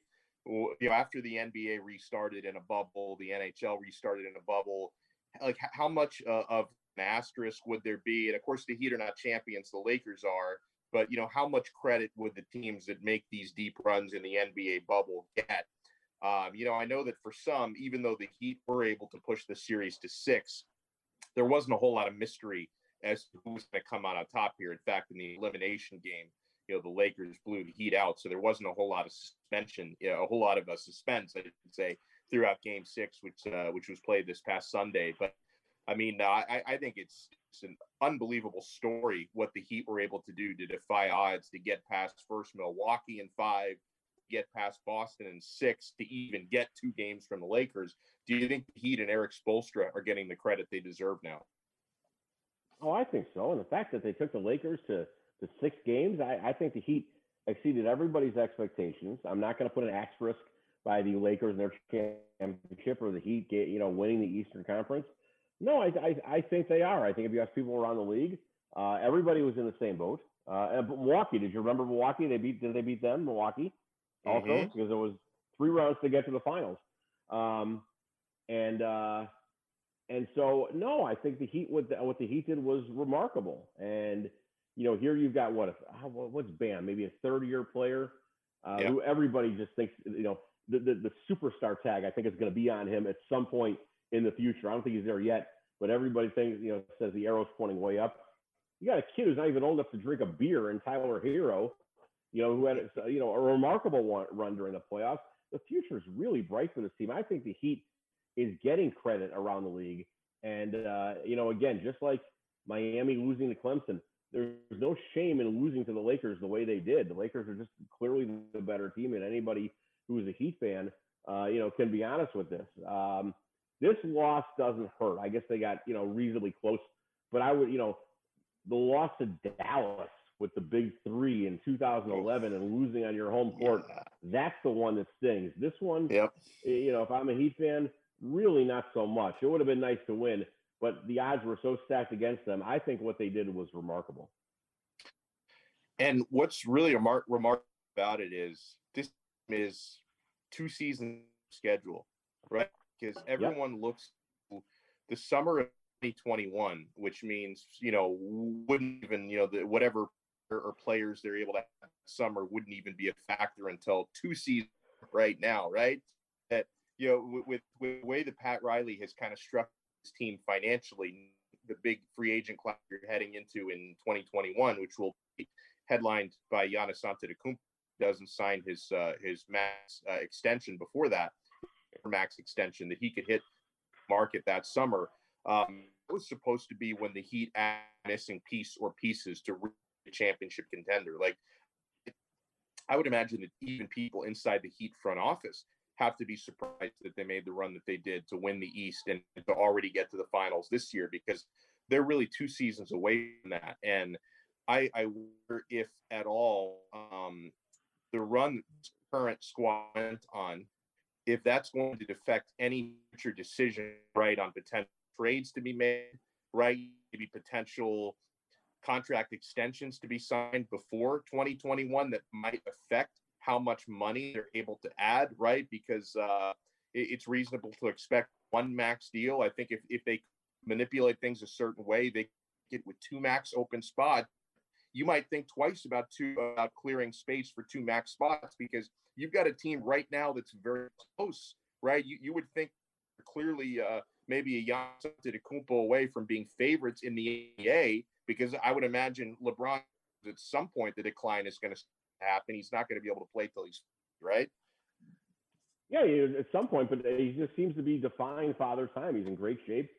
He's a tremendous player, as high a basketball IQ, I think, as you'll find. And let me go back to the other topic for just a second. I mean, the Heat took the Lakers to 6 with really no Bam. I mean, he played, he had numbers in the last game and maybe the first game, but he was hurt largely for that. Goran did the best he could in the last game, but he was clearly injured. So even, 2 key guys out for the lion's share of the time, and they still took the Lakers to 6 games. And so, they're to be, congratulated. They'll lock up Bam. They'll eventually lock up, and I don't do it now, but Tyler Hero. And, I have total faith in Riley and Andy Ellisberg, the general manager, who really is their salary cap guru. If they need money freed up, I think Andy Ellisberg is as good as anybody in the game at being a salary cap guy. We both covered the Miami Heat during the 3 era. You even closer than me, because you were covering all the games and a lot of the practices during that 3 era. Okay, was LeBron as whiny then as he is now? Like, it's a serious question, and because I don't recall him being like that. He could have been during this series. I know, he never made a foul. He never made a mistake, right? Like, I don't remember that. He was Magic Johnson when he played. He never made a mistake. Every time, if he got whistled, it was.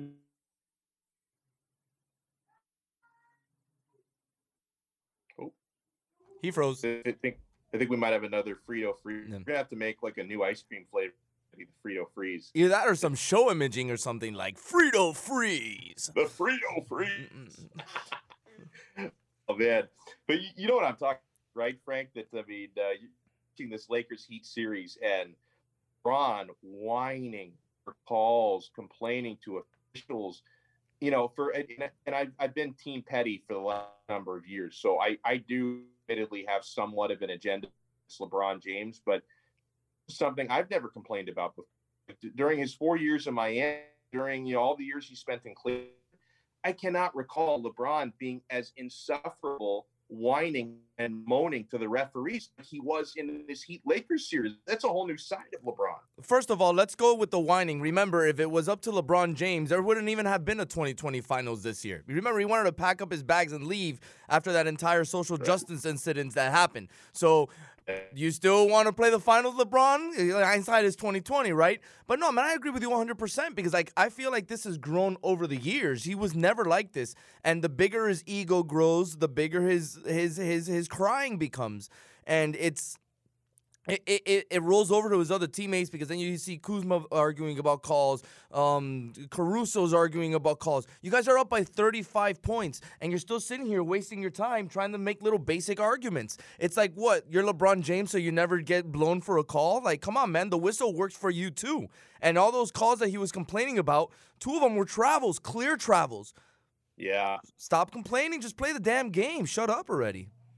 And I think it was it during Game 3 when the Heat were winning and he just walked off the court with 10 seconds? That was Game left, 3, right? and it showed his true colors, and that's the reason why I personally can't consider him in the conversation of the GOAT ever again. Because being the greatest of all times, hold on a minute. Being the greatest of all times mean that you carry yourself as the greatest of all time. Walking off the court when there's 10 seconds left in the game it puts you in a totally different category. It puts you in a prima donna category. It puts you in a diva category. If he wants to be the greatest of all time, being a diva and a prima donna, fine, by all means. He's an outstanding basketball talent. It's no doubt in my mind he is. But being the greatest of all time, I'm sorry, but you need to carry yourself as you are an example to everybody else. And walking off the court just shows that when I'm losing, I get to walk off the court and quit. And when I win, I'm going to be there celebrating and just being as flamboyant as possible.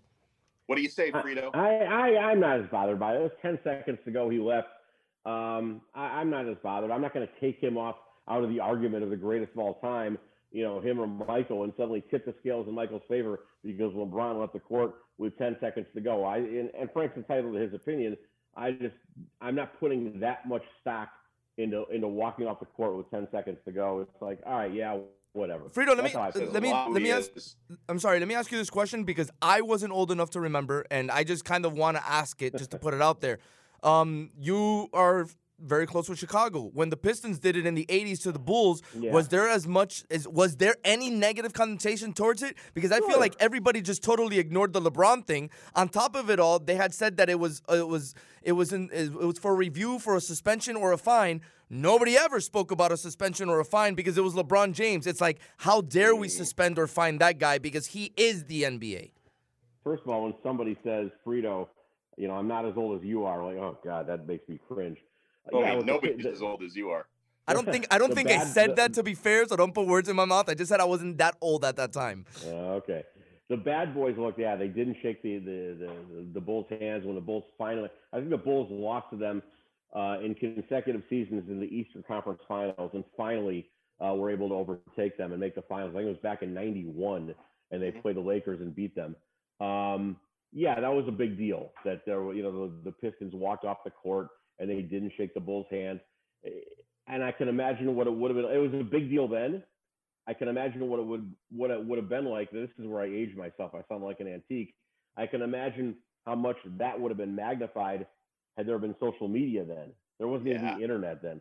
And so, it would have been even magnified. But Frank, that was a big deal. Sure, absolutely it was.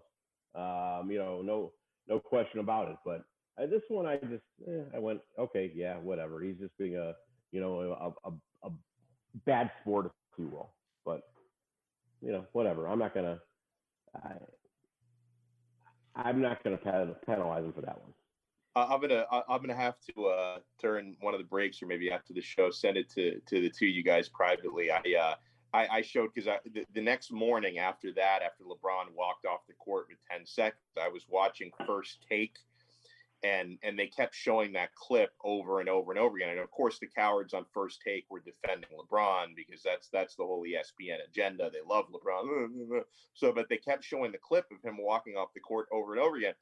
And I was watching it with my son, who's 2 years, 8 months old, and he was like, I think it was more commenting on how they kept showing the clip over and over. He goes, "What's that, Dad?" Like he kept that. So I started filming him, and I was telling him LeBron quit on his team. He walked off the court, and my kid just started laughing. But I didn't want to post the post the video on social media because I didn't want to make my kid like a target. Because, with LeBron, people, I didn't want it to like go viral and people make me or my kid a target. So I just sent it to a couple friends of mine, but it was pretty funny. I'll have to send it to you guys. But yeah, I mean, it reminds you a little bit of like when Cam Newton didn't show up to the presser, or he actually showed up but walked out of the presser, after he lost the Super Bowl to the Broncos a few years back. It's like, the poor sportsmanship. I think if you're going to be there to celebrate the great times, I think that when things don't go your way, you have to be a man about it and hope that it makes you better the next time out, especially for a guy like LeBron, who is,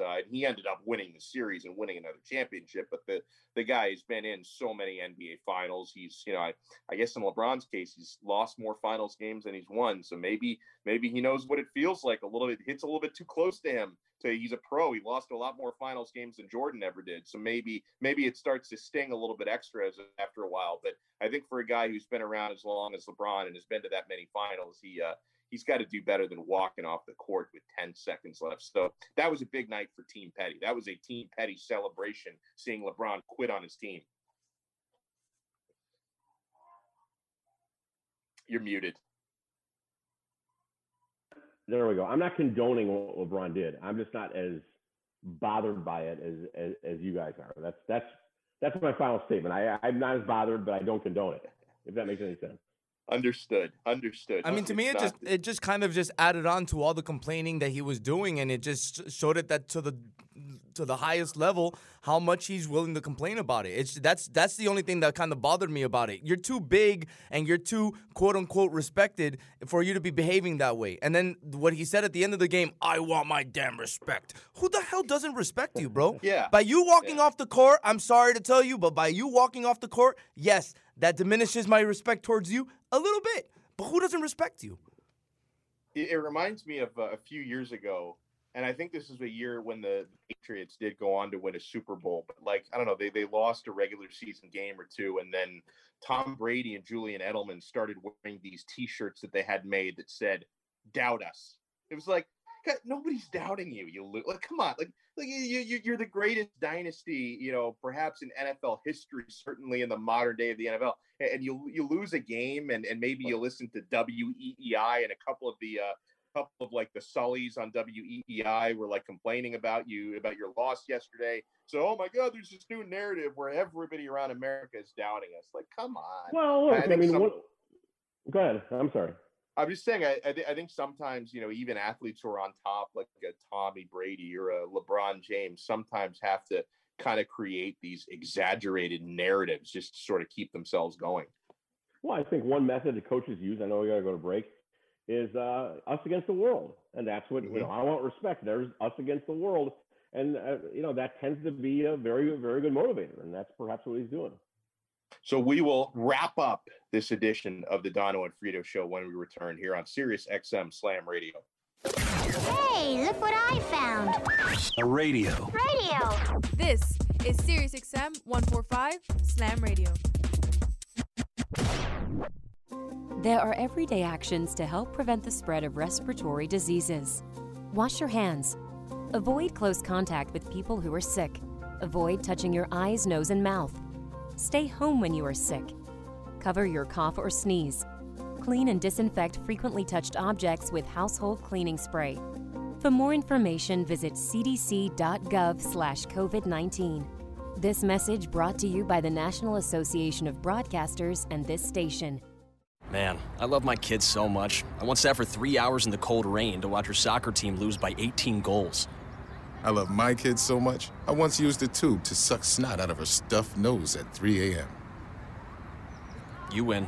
Love your kids? Love them enough to make sure they're in the right car seat. From toddlers to tweens, visit NHTSA.gov/the-right-seat to find the right seat for their age and size. Keep them safe. Visit NHTSA.gov/the-right-seat. Brought to you by the National Highway Traffic Safety Administration and the Ad Council. Text and work. Text and pretend to work. Text and act surprised when someone calls you out for not working. Who, me? Text and whatever, just don't text and drive. Visit StopTextsStopWrecks.org. A message from NHTSA and the Ad Council. We'll be back with the Dono and Frito Show on Sirius XM 145 Slam Radio. Good morning, amigo. Good evening, ladies and gentlemen, and welcome to Slam Radio. Good morning, amigo. Setting up the defense for Derek Jeter's dating diamond. In left field, Mariah Carey. The center fielder, Jessica Alba. In right field, Jessica Biel. In the infield at shortstop, Scarlett Johansson. At third base, Vanessa Manillo. I think I said that wrong. Good morning, amigo. Weekdays, 7 to 11, only on SiriusXM 145 Slam Radio. My mother was always very active and independent, and she was familiar with her neighborhood. But one day, she stopped at the stop sign for much longer than usual. She wasn't even really sure where she was at. It's important for you to talk to someone about it. I felt so much better after my son told me, Mom, we'll figure it out. When something feels different, it could be Alzheimer's. Now is the time to talk. Visit alz.org/ourstories to learn more. A message from the Alzheimer's Association and the Ad Council. There's no losing, only learning. There's no failure, only opportunities. And there's no problems, only solutions. So to me, what failure is the mother of all success. If it wasn't for Michael Jordan getting cut from his 9th grade basketball team, he wouldn't have became Michael Jordan. You know, if it wasn't for, I seen an article the other day where they were talking about Oprah Winfrey and how she got fired because she wasn't good for television. You know, you got people like Walt Disney who got fired, if I'm not mistaken, from a newspaper saying he had no imagination. So what do you tell him? You tell him, You know that all they can do is learn and come back bigger, better, stronger, because all it's gonna do is lead you in the right direction. See, if you're always winning, then you don't really understand what it is to win. You gotta take those losses, you gotta take those hits. There's gotta be the valleys, the peaks, the ups, the downs. In order for you to, when it does happen, you go, wow, qué rico. You know, this is what it's all about. And not only that, it's never about making it, guys. It's always about maintaining it. That's the toughest part. On behalf of all of us here at Slam Radio, we would like to thank you, Pitbull, for making this dream become a reality. This is Aaron Donald. Listen to Slam Radio. And now we're back with the Dono and Frito Show on SiriusXM 145 Slam Radio.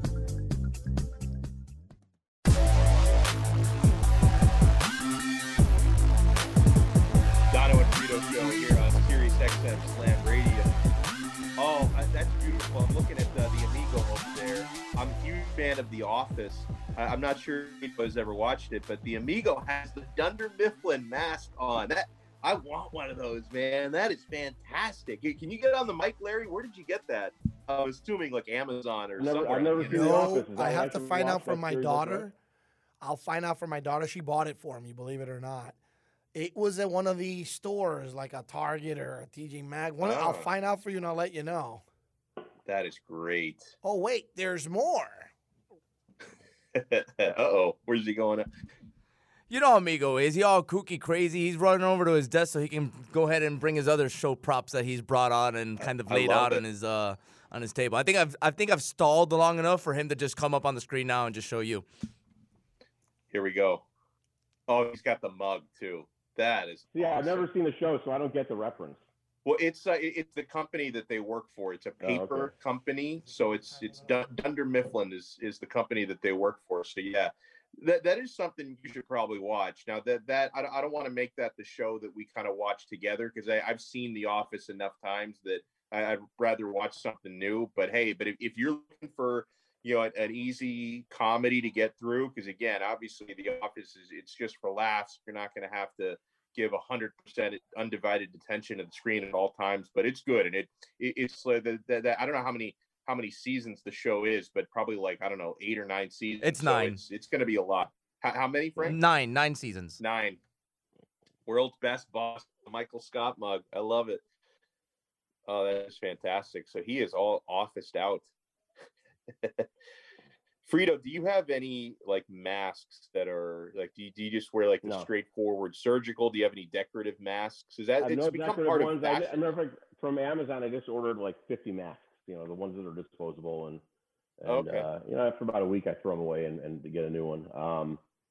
No, I don't have any. I thought about getting a Cubs one, but I don't know. Haven't done it yet. How about you? You have a Juventus, right? Juventus? I'm kidding. For I don't know, maybe the first 3 months or so of the pandemic, I remember like seeing people wearing these like, these specific, team masks or decorated masks. I'm thinking like, well, why am I going to waste money on that? Like, we're not going to be wearing these masks for that long. Like, eventually, we're gonna go back to normal. And then I don't know, by like the 4th month through the 5th month, I started to think, you know what, this may be a part of my life for another year or longer. So might as well make it a fashion statement, right? Might as well get something. So I've got a University of Miami Hurricanes mask. I've got an Inter Miami and an Inter Milan mask, and what is it? I can't remember what it is. Like a blue and black mask that that came with a package that my wife ordered that I wear sometimes. I've got a few.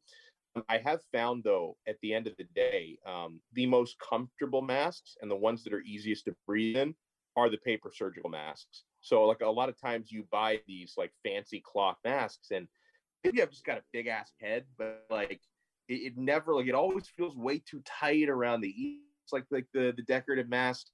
The most comfortable ones are, like, the classic surgical masks. I don't know if you've ever put on an N95, but those are not comfortable at all. It's probably why they're the best ones, right? Because like it really restricts the amount of air that comes in and out. But I think just the paper surgical masks are the most comfortable ones. Okay, all right. Don't have anything more to say about masks. I think I'm maxed out. I wear one. I practice social distancing. I'm not going to argue and say my freedoms are being compromised here. But when we talked during the break about fantasy football, what do you have to say? I am by smokers 3-2 because my team is very, very injured, including, Christian McCaffrey was my number 1 overall pick, and I have not had services for the bulk of the season. My second running back is John Bell, the second one I drafted, who's now looking for a new team. So I had Deshaun Watson, my quarterback, who's done all right, but his team obviously not. So it'd be better if Houston was doing better. My team is not good, and the league that I'm in is incredibly competitive. So it's a 12-team league. Everyone knows what they're doing. So the free agency and the waiver wire is not you can't just expect to go to free agency and get good players.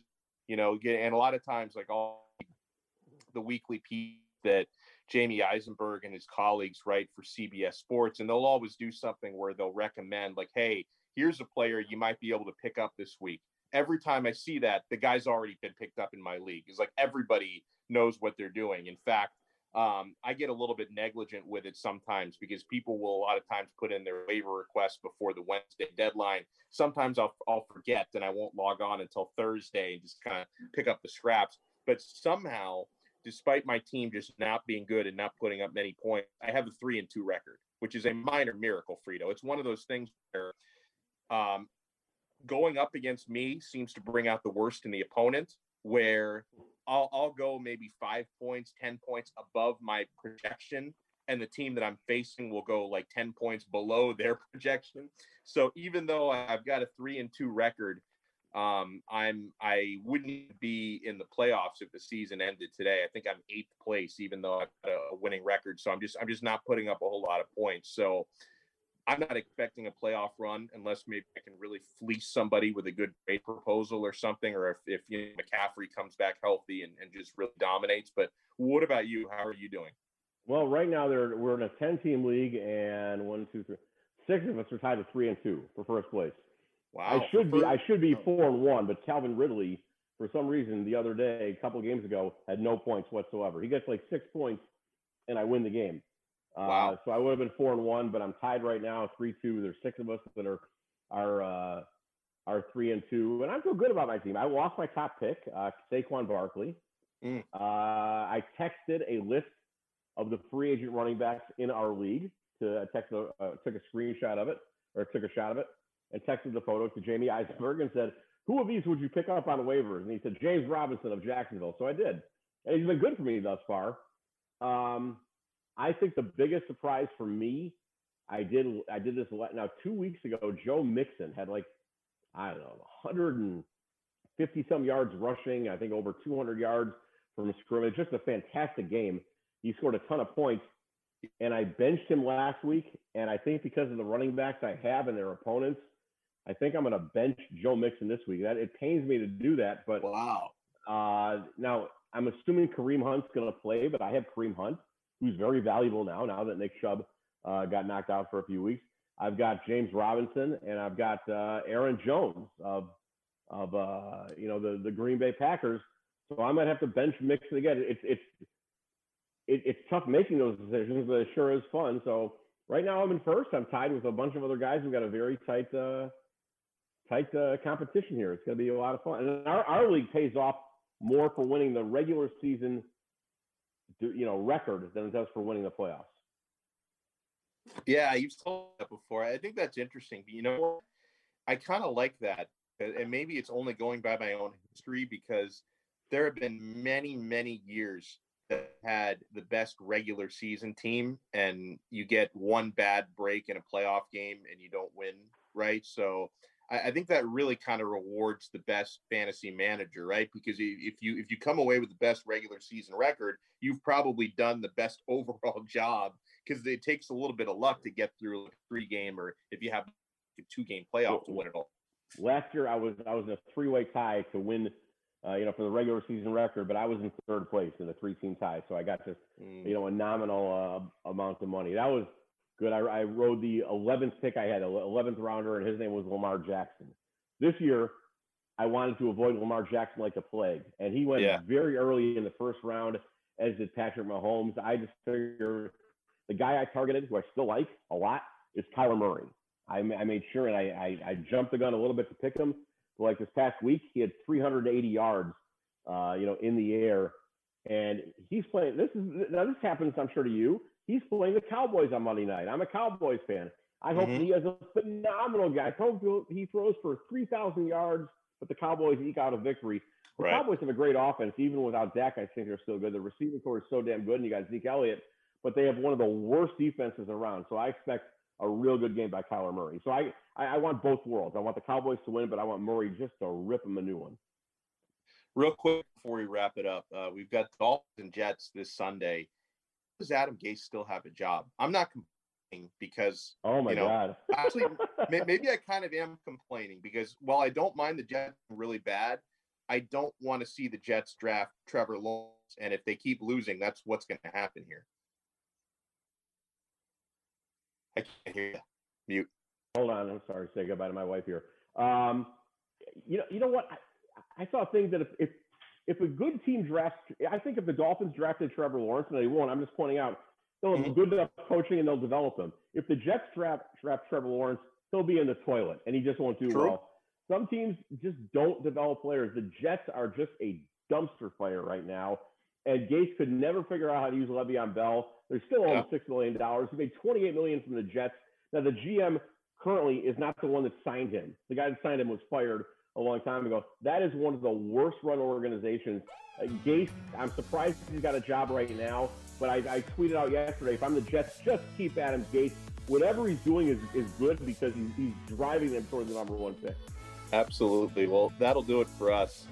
Huge thank you to the Amigo with all of his office paraphernalia back there, to Frank the Tank for doing a fantastic job. For Frito, I'm Dono. We'll talk to you guys next time here on the Dono and Frito Show on Sirius XM Channel 145, Slam Radio. The views and opinions expressed on the Dono and Frito Show are entirely those of the hosts, guests, and callers, and do not necessarily reflect the opinions of Slam Radio.